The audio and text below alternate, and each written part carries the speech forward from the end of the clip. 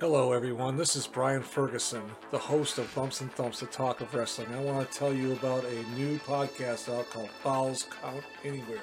It is a classic pro wrestling podcast that brings you the legends of wrestling with true wrestling fans Chris DiCarlo and Charlie Turner. They bring on guests that are legends in this business, and as well as wrestlers of today, promoters, referees, you name it, they have them on there, folks. And I encourage you to listen to them. If you're on YouTube, watch them. They drop every Saturday. They have their podcast. They drop it in the afternoon. So look forward to that podcast coming out. Falls Count Anywhere podcast with Chris DiCarlo and Charlie Turner. Folks, you will not be disappointed. I guarantee it. And enjoy the podcast.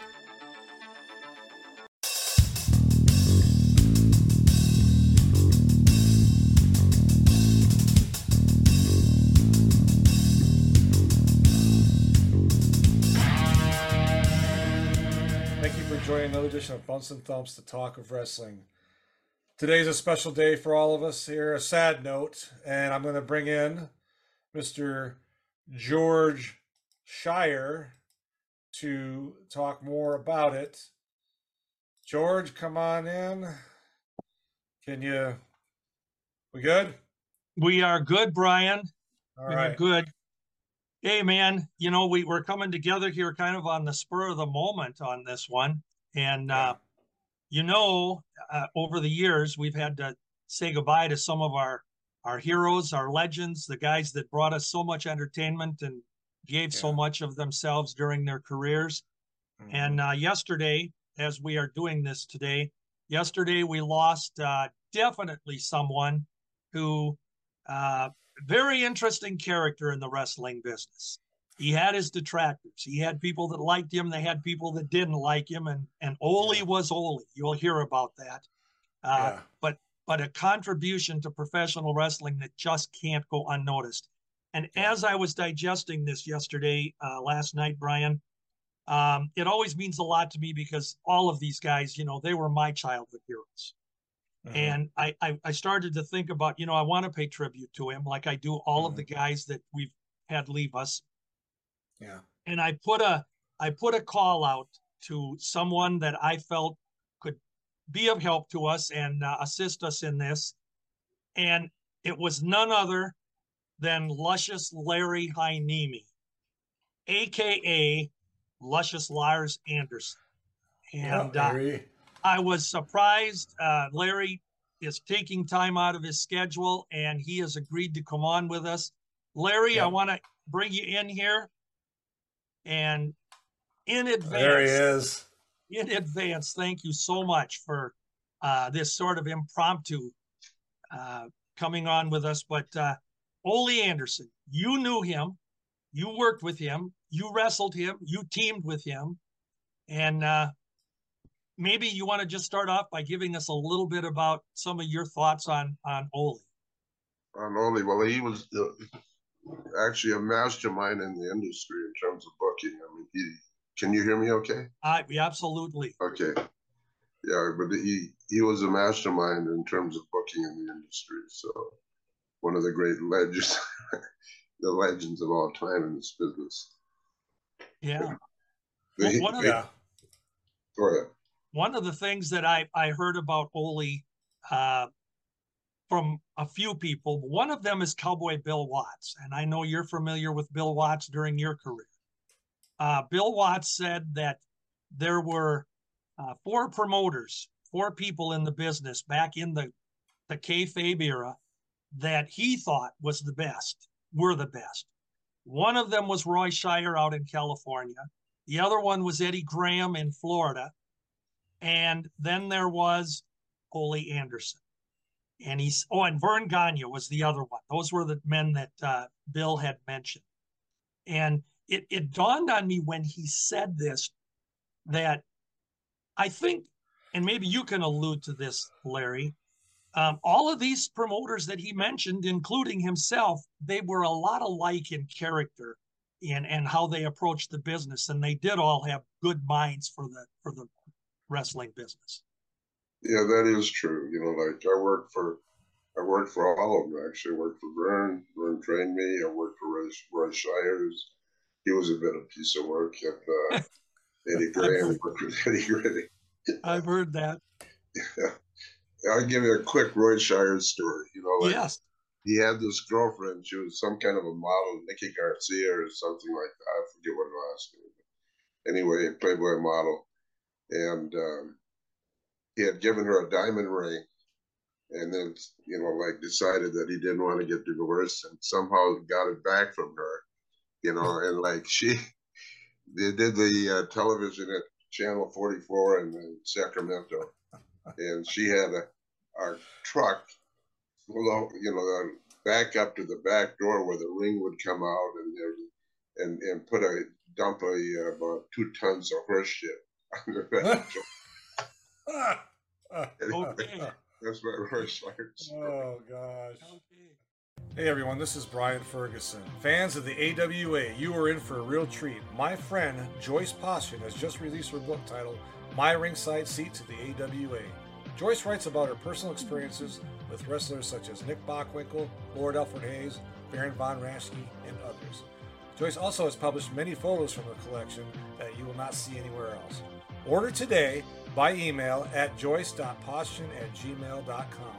Payment is through PayPal.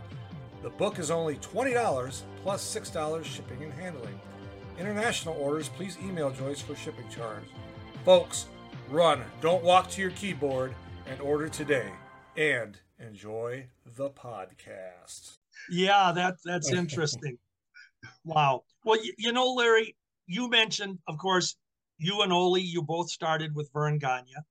I got your start in the business through his training and coming into the AWA. You, of course, in 1965, 66 timeframe, and Ole came around in 1967, which by that time, if my memory serves me correctly, usually it does, you were already gone. You had went down south, and Right. you and Gene Anderson had left. Right. Uh, and you and I, on our last podcast here on Bumps and Thumps, we talked about how you and Gene, basically, when you first broke into the business here in the AWA, you and Gene wrestled each other a number of times around the AWA circuit. And I would assume those were a lot of training matches.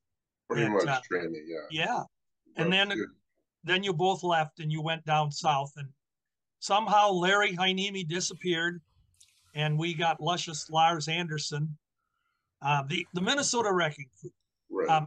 Let's talk about how that started, and then maybe if you can transition into us how Ole came in later, because he came down, I think, about 68.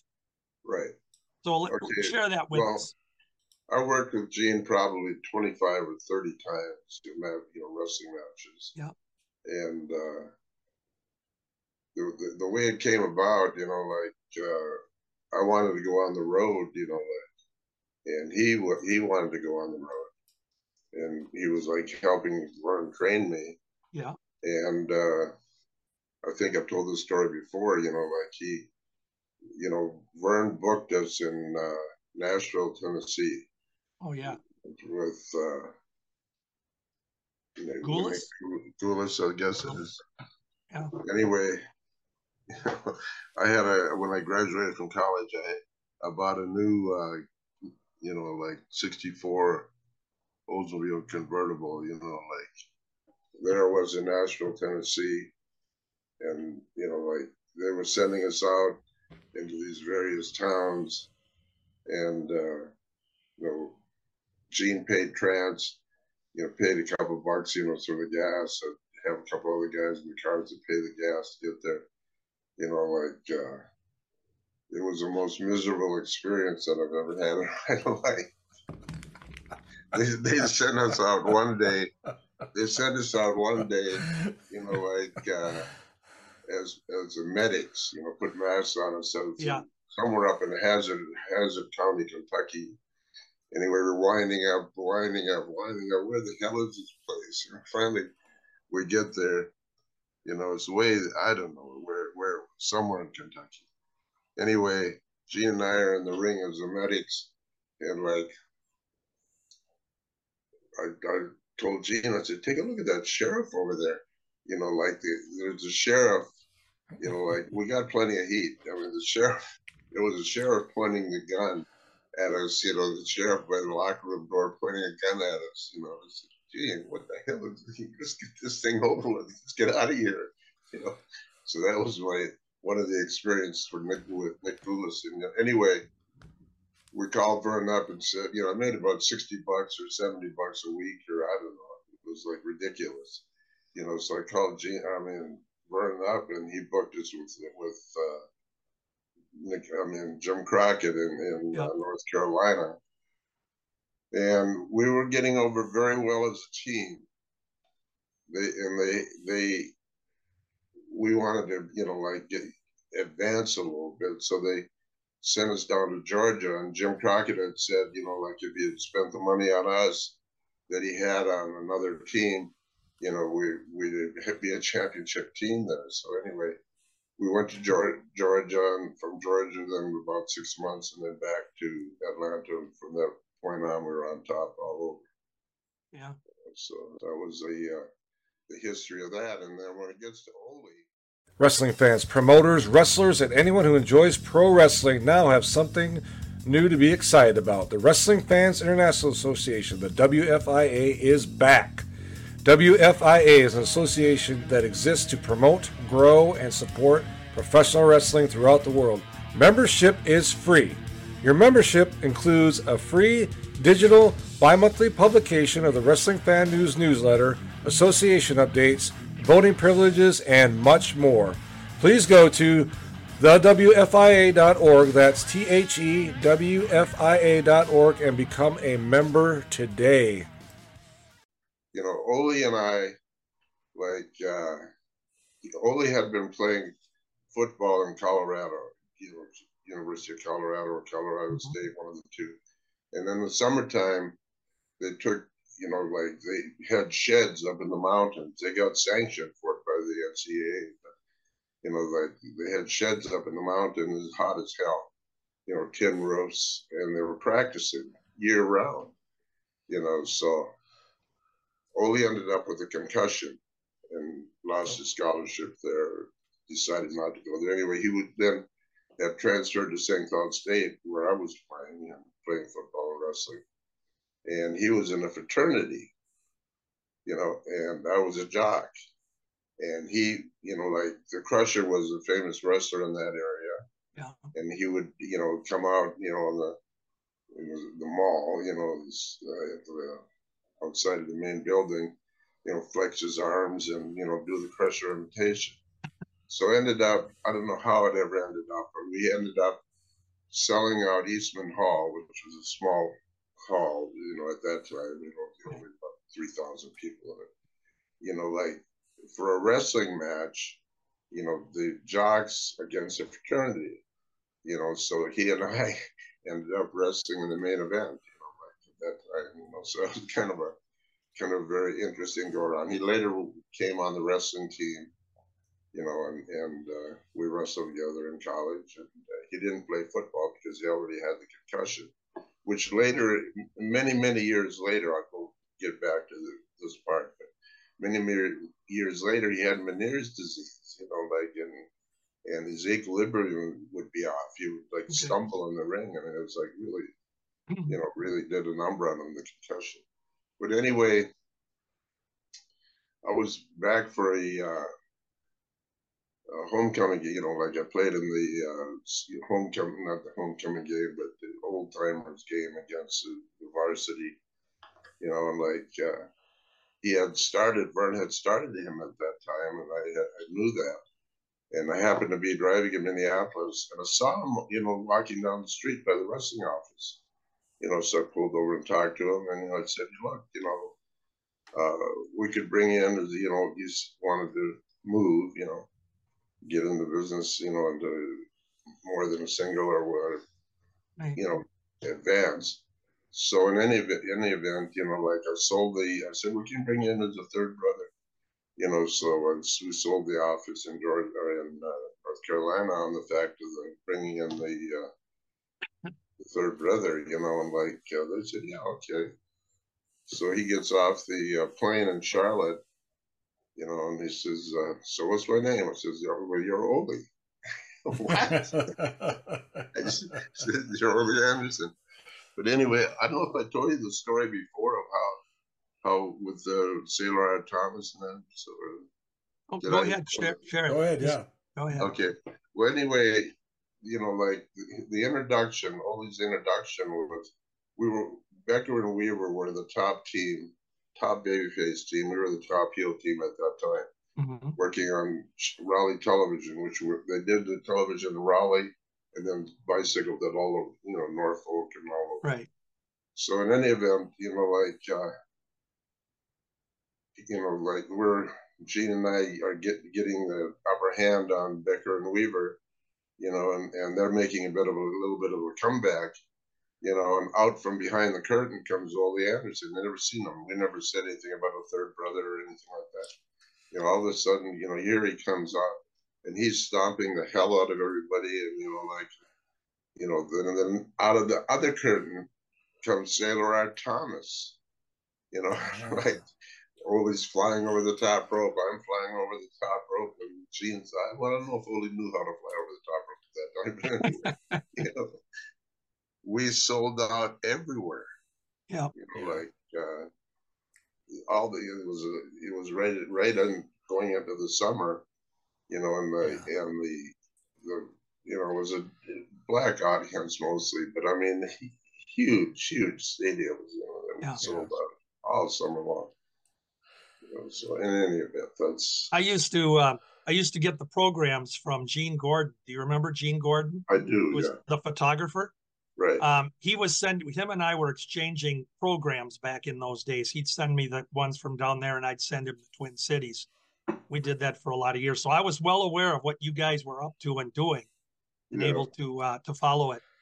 One of the things that we should share about Alan Rogowski, before we go on with Ole, because they're one and the same, folks. But I thought it was interesting when Al Rogowski broke into the wrestling business here in the AWA. He actually appeared on his first Minneapolis card, and it was August of 1967, and he actually was unannounced on the card.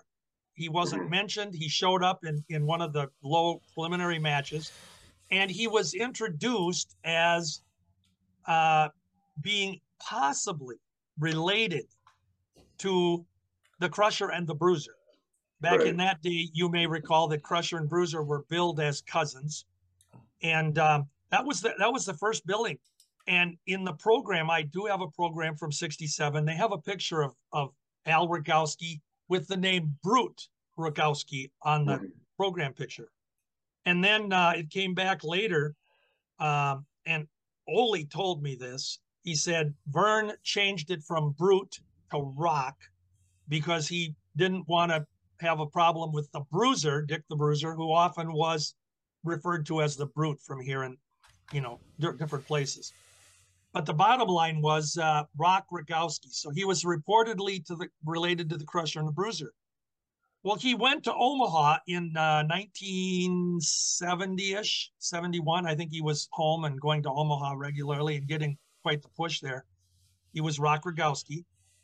And now he was reported to be the Bruiser's nephew. And that's the way he was introduced in Omaha. So I always thought it was interesting. He had the Bruiser connection, but then, you know, down in the South, he discovered he had two brothers. And this was what was so great about pro wrestling. You know, if you needed a scorecard, and it was so much fun for me back in those days. But when he left, well, while he was here, he had gotten a really good push for a time right after coming out of Vern's camp, because he joined up with Cowboy Bill Watson, a tag team. And they actually had some really good matches around the horn with Harley Race and Hardboiled Haggerty, who were a team at the time. And also with the AWA tag champs at the time were Mitsu Arakawa and Dr. Moto. And Watson, Rogowski had matches with both of them around the horn. So all of a sudden he was gone. And that's when, of course, you know, he started showing up in the South. How long was it when Ole came in that you decided to come home here to Minnesota?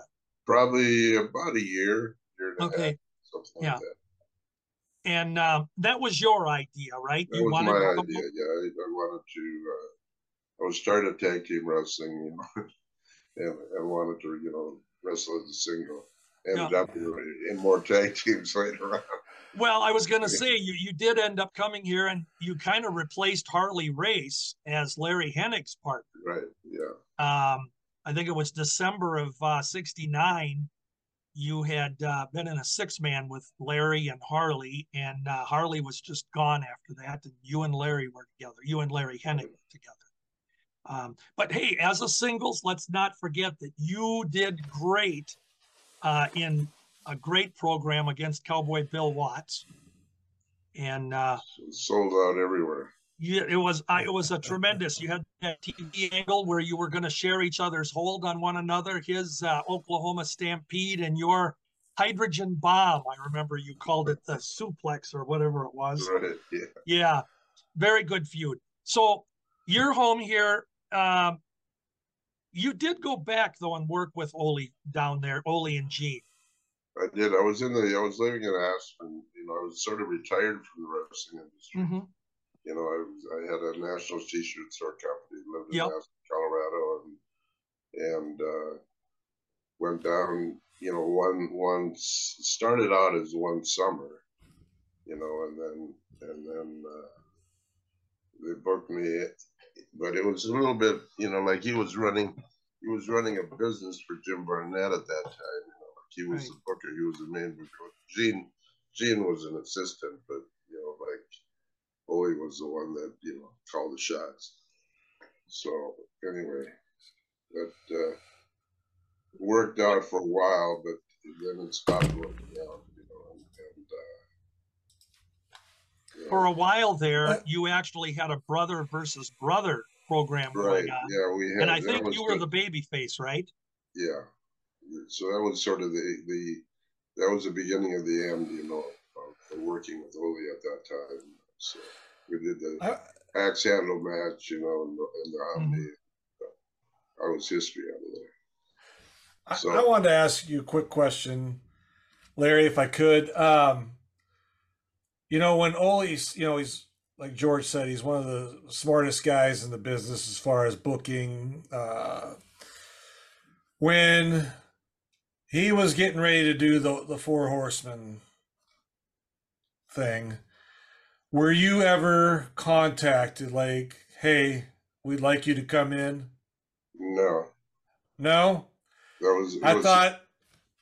was history at that point. You know, I mean, well, yeah, but I mean, bringing you back in to the fold for a little while, like getting the group started. I mean, they had a great group, the original 4, but I'm saying I didn't know if they had said, hey, Larry, we want you to come in, maybe do 6 months.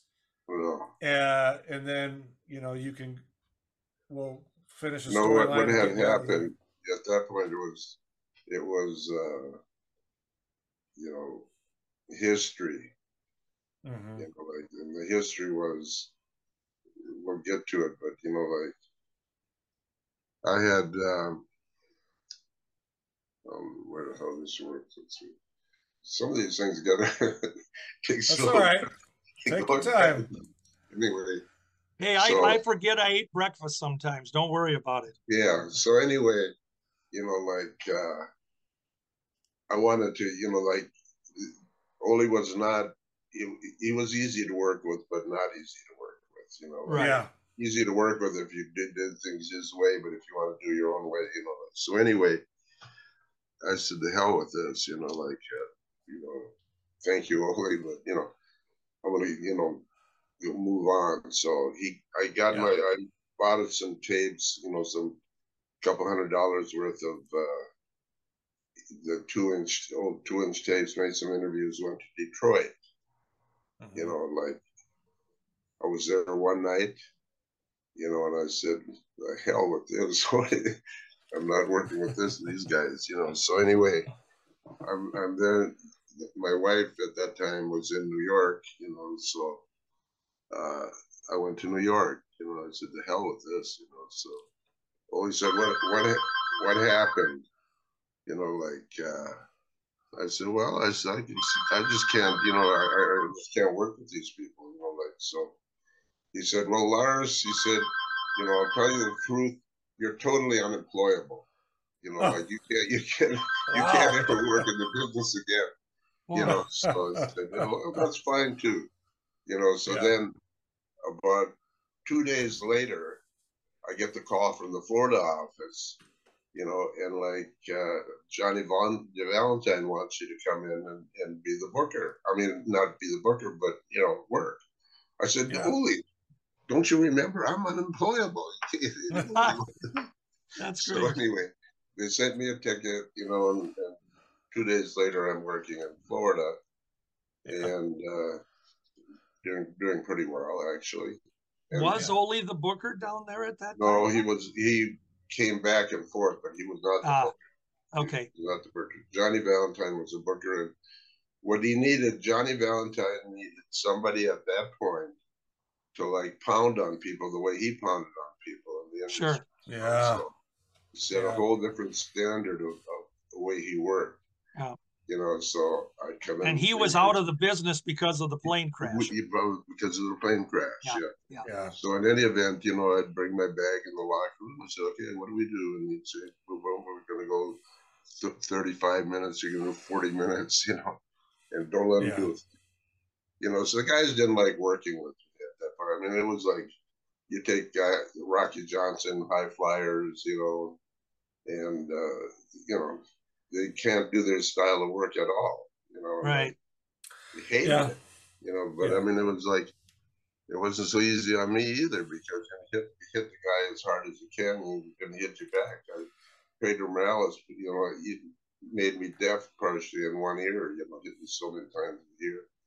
But in any event, it was like, it was getting to the point, where the people were believing it was so believable, that they say this guy is like real. I don't know about this other guy. This guy is real. So, well, and the thing is, I think we should always, because a lot of people that will watch this weren't around in the days that you and Gene and Ole were definitely a force in the business. But I can attest to the fact that all three of you were real in your delivery. The fans, they believed, and that was the whole name of the game. Yeah, that was the whole, So in any event, I was like Florida champion, and we, were. I remember that. For about 6-7 months or whatever it was, a year that it was there, and then got into a situation in a match in Jacksonville, before it was Don Morocco in it. I forget who else. Don Morocco, Dusty Rhodes, I forget Carl Cox or whatever. Killer Cox. Yeah. So Valentine says, well, Lars, you're going to do the favorite tonight. I said, well, you know what, Johnny? If Dusty can't do it, and this guy can't do it, and, so-and-so can't do it, I can't do it either. So, of course, that was, because I was just, having a bit of an issue with the office. And so, of course, I was fired. Did you ever wonder what could have been with the AWA had things gone differently? Had their fortunes gone differently? Had certain wrestlers not left and perhaps more money would have been at the disposal of the Gagnes? Well, wonder no further. You can go to Brad Drake's YouTube channel and experience the 1987 Supermod for yourself, as Brad Drake starts off in May 1987 along with Greg Gagne, Baron von Raschke, Vern Gagne himself, Nick Bockwinkel, Larry Zbyszko, Kurt Hennig, and a slew of others as he plays and saves the AWA. So there I am the next day. I go to the office, pick up my money, and, thank you, blah, blah, I'm gone. So where am I going to go? I said, well, where are you going, Lars? I don't know. I'm just going back to Colorado. So anyway, about 5 minutes later, you know, the office calls me, you know, Ole wants you to come back to Georgia. You know, so of course, you know, they want, for, you know, because Barnett owned part of Florida, he owned Georgia. Yeah, it's pretty, you know, they want me back. You know, they just fired me, but now they want me back. So anyway, I went back, went to Georgia, and of course that's when, you know, the office, you know, I came in and blah blah, and I'm working some of the towns, and then, you know, I see what they're going to try to do with it. They're bury me, you know. So I said, hell with this, you know. So I bought a ring and had one made, started my own company. Yeah. You know, and that sort of was the end of dealing with Ole Anderson. When you talk about dealing with Ole, you know, one of the things that I've heard from a lot of people over the years is that Ole, and you already alluded to this, Ole could be, he could be good to get along with, and he could be bad to get along with. And sometimes it was his way or the highway. I've heard people describe him as he was a grumpy old man, an ornery old man. But one of the things that I always take out of that is that I'd like to think that everybody knew where they stood with Ole. He wasn't one of those people that you had to guess. Would you? Is that how you would see it working around him? Well, let's put it this way, you know, like, my phone's ringing. But in any event, you know, like, he was running a business for Barnett. Mm-hmm. It was strictly business. You know, like for example, when I started my own company, you know, he had to book my top guys, you know, and squash them on television because he was running a business. You know, Right. I had T-shirt stores all over the country.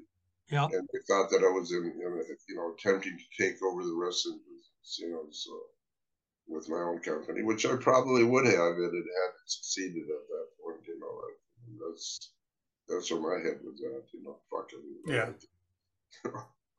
As the years went on, I know you ended up promoting in Hawaii, of course. Right. And then as the years went on, did you and Ole remain?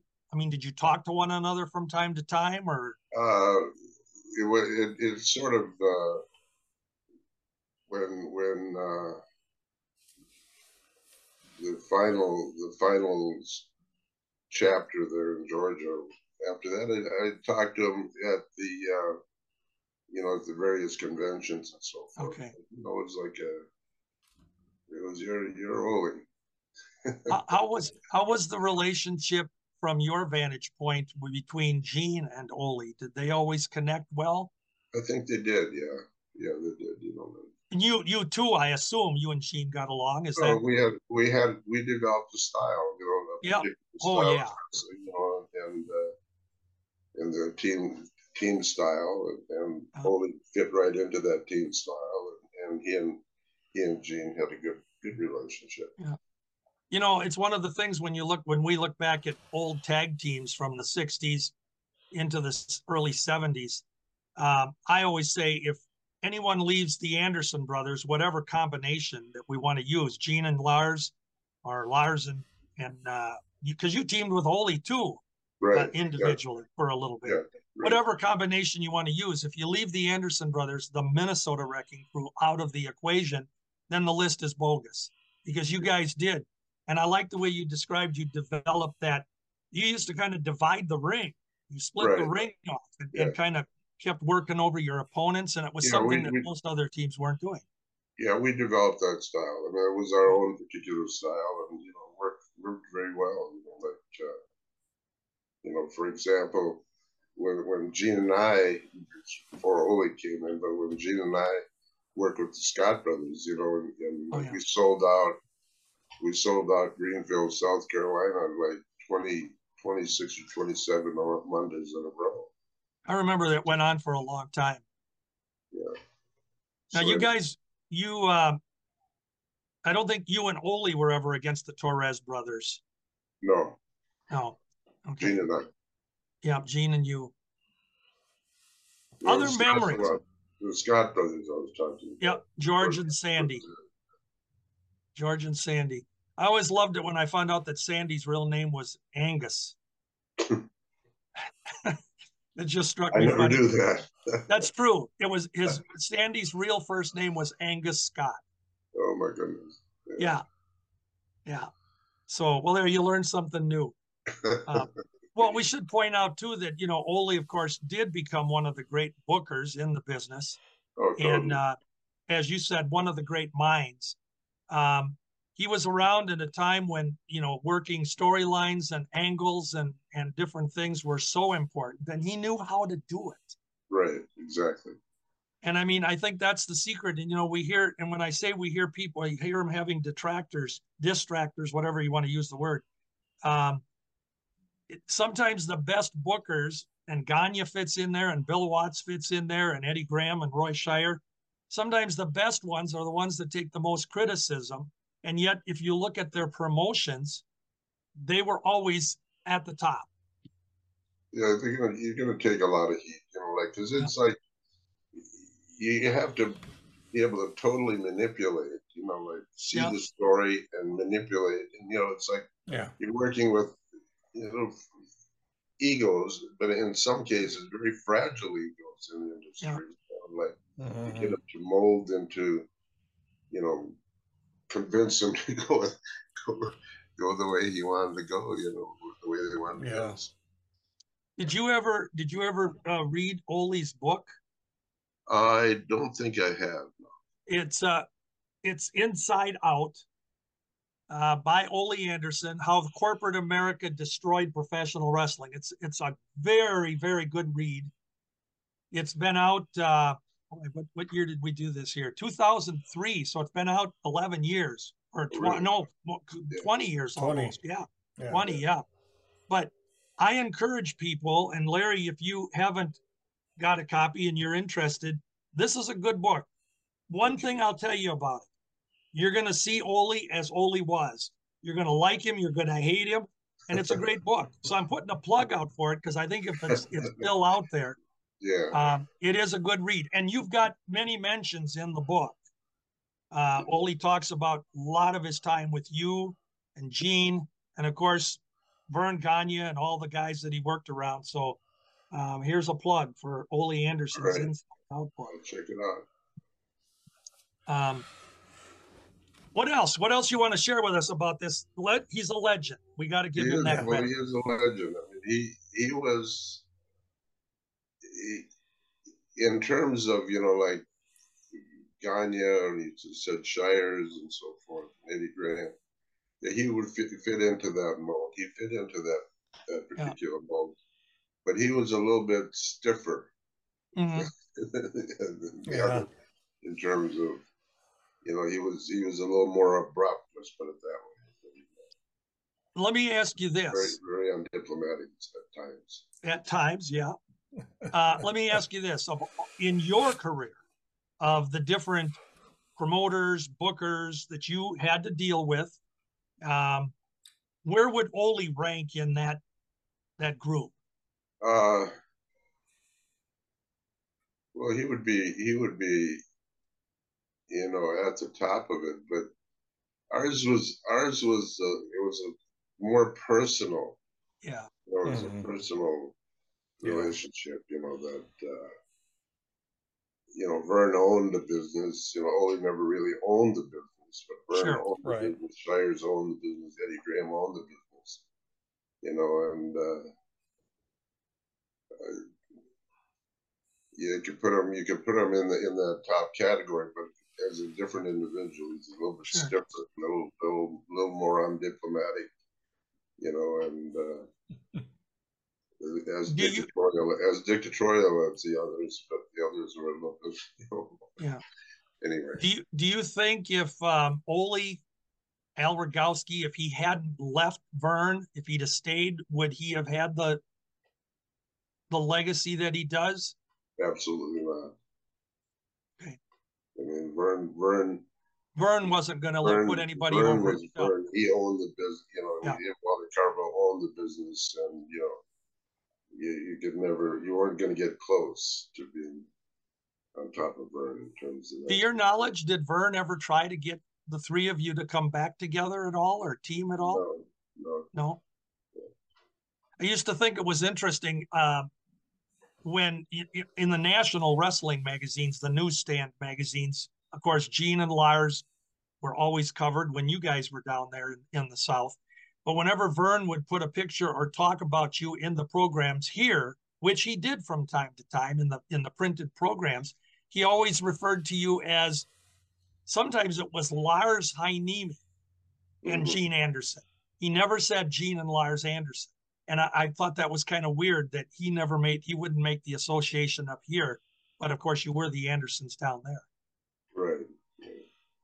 Well, it's, those days before national television. So. Oh yeah, and it was the time when we didn't know what was going on across the street, so they could pull anything off, anything in those days. Any other memories that you have of Ole that you want to share? Not really, no. That sort of, sums it up. It turned out in the end, to be a love, not a love-hate, but more. It was not the greatest of endings. Let's put it that way. Yeah. The one thing that I have to emphasize that I know exactly why he did the things he did. Oh yeah. Because he was running a business. Yeah. And I was like, they viewed me as some type of competition to the business because of the wrestling style. I mean, the T-shirt stores that I had, they were the shirt shacks. Is that what you call them? Shirt shack, yeah. Shirt shacks, yeah. Yeah. They have them all over the country. I know when you were down south and with Gene, and I know when Ole was down there as well. We should point out that Buddy Wolf, Les Wolf, was also around that time with you guys. Right. Usually he was working babyface though. Right. Yeah, I started him. We actually started him in Norfolk. He was playing, like minor league pro football and coaching. Was it the Neptunes or something? The Norfolk Neptunes? Yeah, exactly. And then coaching, at the high school there, and that's where he got his start. I started in, go up early to Norfolk and train him in the ring at the Coliseum there. Well, I want to tell you this. As I look at the wrestling landscape from the mid-'60s, and actually we could go back even 5 years to 1961 or so, because that's when Gene started working for the AWA. Right, yeah. And he had gotten some training from Vern, and then he did assist Vern through the next 3 or 4 years when Vern would get a guy and try to bring him into the business, of course, in 65 when you came along. When I look at the landscape of wrestling from the mid-'60s up until about 1984, when the whole landscape changed with the national expansion and everything that took place with pay-per-views, etc. But if I eliminate the Anderson brothers, Gene, Lars, and Ole, and then later on we know Ole made a heck of a tag team with Arn Anderson, who was reported at times to be a nephew, and other times they even actually were billed as brothers in a couple of programs. I always thought Arn was a good addition. Marty Lundy is his name. But if we take out the Andersons out of that 20-year segment, I don't think wrestling was as exciting. You guys, you made it. You really did. And Ole was so important, whether he was Rock or whether he was Ole. And you, whatever role you were playing, if you were Heinemi or you were Lars Anderson, man, I tell you, it's a success story. It really is. Well, thank you. I appreciate that. And it's fact. It comes from my heart. I loved you guys. Well, thank you. Yeah. I got to ask one question. We talk about Ole Rock. There's been, The Rock, Dwayne Johnson, right. Rock, Don the Rock, Morocco. Was Ole the first Rock? I don't know if they called Don the Rock. I'm not sure, but I'm pretty sure he was actually. Yeah, there were a couple earlier years. I don't know, Lars or Larry, called you Lars.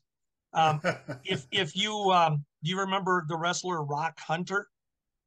Yeah, I do. Yeah. Yeah, Rock Hunter. He used the name Rock, obviously, before Ole did. Okay. But I do point this out.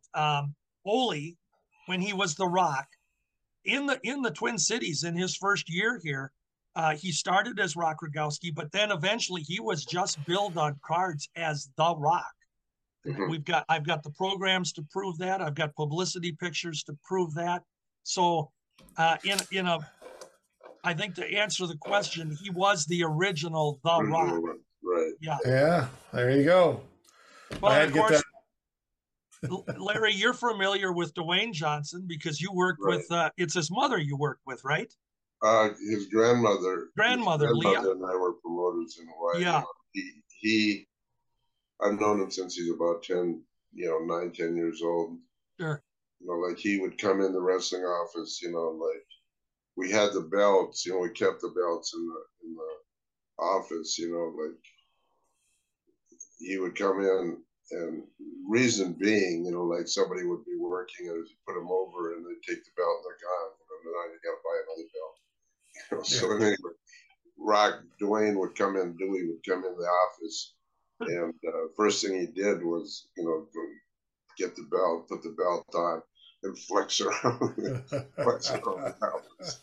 He was going to be a champion, and he definitely came that. That's funny. Well, let me do this, Larry, before we finish up with you here. If speaking of Ole Anderson, if you were to share with us one good moment that you had with Ole through the years as you worked or wrestled or were around each other, is there something that would come to mind that is a good memory of him? Well, I have a lot of good memories. We had a good time. I like that. Can't get into it totally, but we had a really good time. That's great. Yeah. Well, it's always sad. As a fan, I have seen all of the heroes that I loved as in the 60s and 70s and 80s. They're passing. I want you to be with us forever, my friend. I intend. I'm shooting for 110. So hey, I'm with you. And we're gonna. And when you do it, we're gonna have you on the show. There you go. I'll be 85 next month. So, God bless you. God bless you. Congrats. Yeah, God bless you. I don't know if you were aware of this. I'll share this with you. I know we're talking about Ole here, but just a couple of weeks ago, we lost Chris Markoff. Right. Yeah. And Chris, of course, I know you also worked around him in the AWA. Right. Definitely around the country, he had a stellar career, holding titles in Florida and Texas and a lot of tag teams, Bronco Lubitsch, Angelo Poffo, and others that he teamed with. So yeah. We need you guys to stick around, man. Yeah. Well, I plan to as long as possible. There you go. George? Let me thank you, Larry. Seriously. Yeah, you're welcome. The bottom of my heart. You came on impromptu this morning when we chatted in the text, and I love you for taking the time. I want you to know, and I know Brian will agree, you've got an open invitation. If you ever want to come and just talk old wrestling or share something, you've got an invitation. Let us know, and we'll have you on. All right. Well, thank you so much. Larry, always a pleasure to have you on. You're such a, to me, underappreciated value to the pro wrestling during your era. I caught you at the latter part of your career, but, I have nothing but great memories of you. You did a great job as a heel because I couldn't stand you, so you did your job well. Thank you. But again, I want to thank George Schire. I want to thank Luscious Lars Anderson, aka Larry Hanimi, for coming on today and remembering one of the greats, Ole Anderson, who passed away yesterday, February 26th, at the age of 81. He definitely was one of the greats. Definitely. One of the greats, and he will be missed. Larry, thanks again. George, thank you. Folks, if you're watching, thank you. If you're listening, thank you. And if you haven't subscribed, please do so, and we will talk to you soon.